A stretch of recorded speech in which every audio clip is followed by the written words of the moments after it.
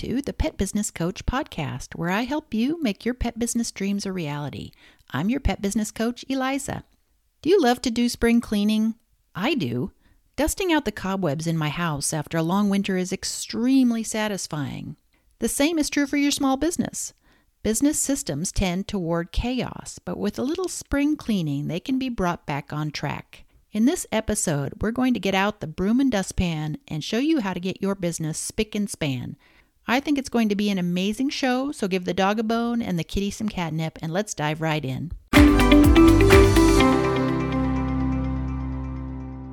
I'm not kidding when I say I love spring cleaning. And before you say anything or think the worst of me, I'm not a terrible housekeeper throughout the rest of the year. But even when you keep up with the cleaning and maintenance, things tend to get more and more disorganized. I believe the same is true for your small business. Business systems tend toward chaos, but with a little course correction occasionally, they can be brought back on track. So get out your business broom and dustpan and take a look at these 5 easy steps you can take to get spick and span. Step number 1, update your SOPs or your standard operating procedures. You've done a great job of writing procedures for all of your key business processes. You might have written them recently. In fact, this is a great way to have spent that extra time you had during the pandemic, or you might have written them several years ago. They were accurate when you wrote them, but are they still accurate? Your business evolves and changes over time, and so should your procedures. Take some time to read through them. Actually read through them. Discard the ones that are no longer relevant to your business and update the ones that are. Once this is done, if possible, have someone else read through them to check that they make sense. Step number 2, tidy up your website. When is the last time you went to your own website? You assume everything is humming along, tickety-boo, but are you sure? Take a few minutes to surf your own site. Are the prices up to date? Are the service offerings still all offered? Do all of your links work, including the social media links? And finally, is it fresh? Things about your business and the way you present your brand tend to change over time. It helps to take a look at the overall feel of your website and see if it's still in alignment with who you are and what you want to convey. Step number 3, dust off your business plan. Nearly every entrepreneur has one, a business plan tucked away in a corner somewhere gathering dust. You wrote it for a reason. It's chock full of all the details that you strategized to bring your business to life. It was never meant to be a one-time deal, but rather a living document that you could use as a guide as your business developed. Go get it out of that back drawer, pour yourself a glass of wine, and give it a read. One of 3 things will happen. A, the business you envisioned doesn't look anything like the business you created. B, the plan looks very close to the actual. Or C, the actual has exceeded the plan.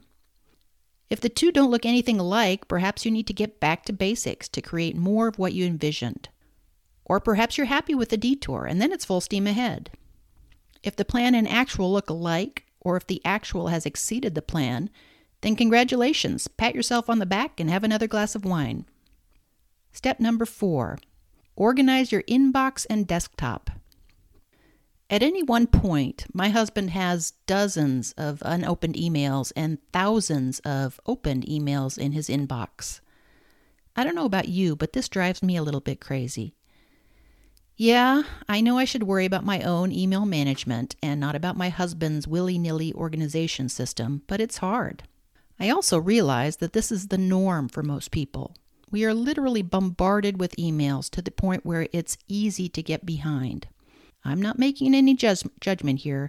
I'm just pointing out an opportunity. Take some time to set up folders for emails that you've opened and dealt with.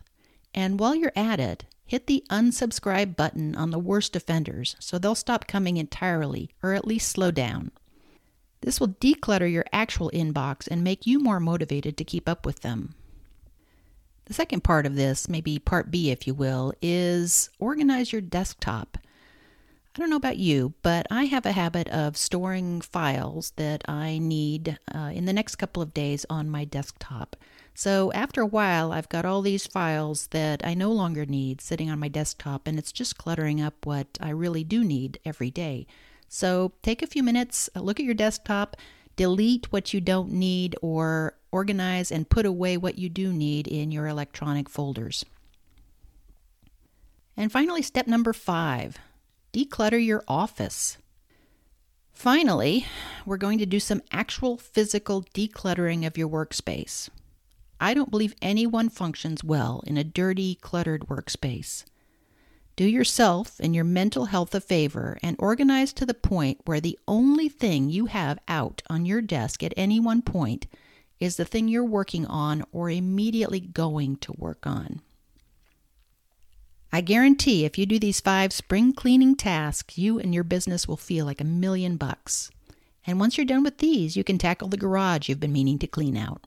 That's our episode for today. I hope you enjoyed it, and if you did, I would love it if you'd leave me a review on whatever platform you're tuning in on. And if you're ready to take the plunge and launch your own pet business, or if you feel a bit stagnated and want to take your existing pet business to the next level, then reach out to me for a free strategy planning session at www.thepetbusinesscoach.dog/coaching. That's www.thepetbusinesscoach.dog/coaching. Thank you so much for tuning in, and remember, you always have a choice. Don't forget to choose happiness.